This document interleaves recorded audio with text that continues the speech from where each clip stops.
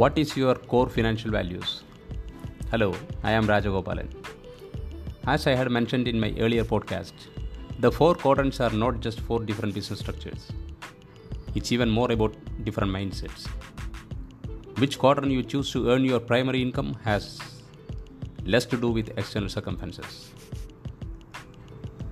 Your education, training, the economy, what appear to be the available opportunities around you, and much more to do with who you are at your core, your strengths, weaknesses, and central interests. It is a matter of your core financial values. It is these core differences that attract us or repel us from the different quadrants.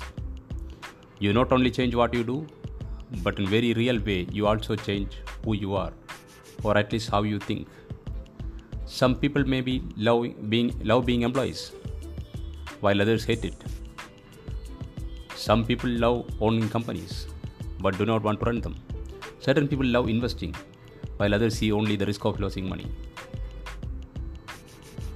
It is also important to note that you can be rich or poor in all the four quadrants. There are people who earn millions and people who go bankrupt in each quadrant. Living in any quadrant does not itself necessarily guarantee financial success. Someone living in the E quadrant, the core value is security.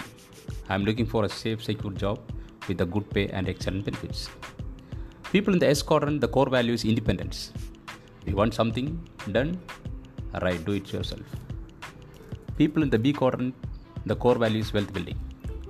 I am looking for the best people to join my team. People in the I quadrant, value most is financial freedom. What's my return of investment?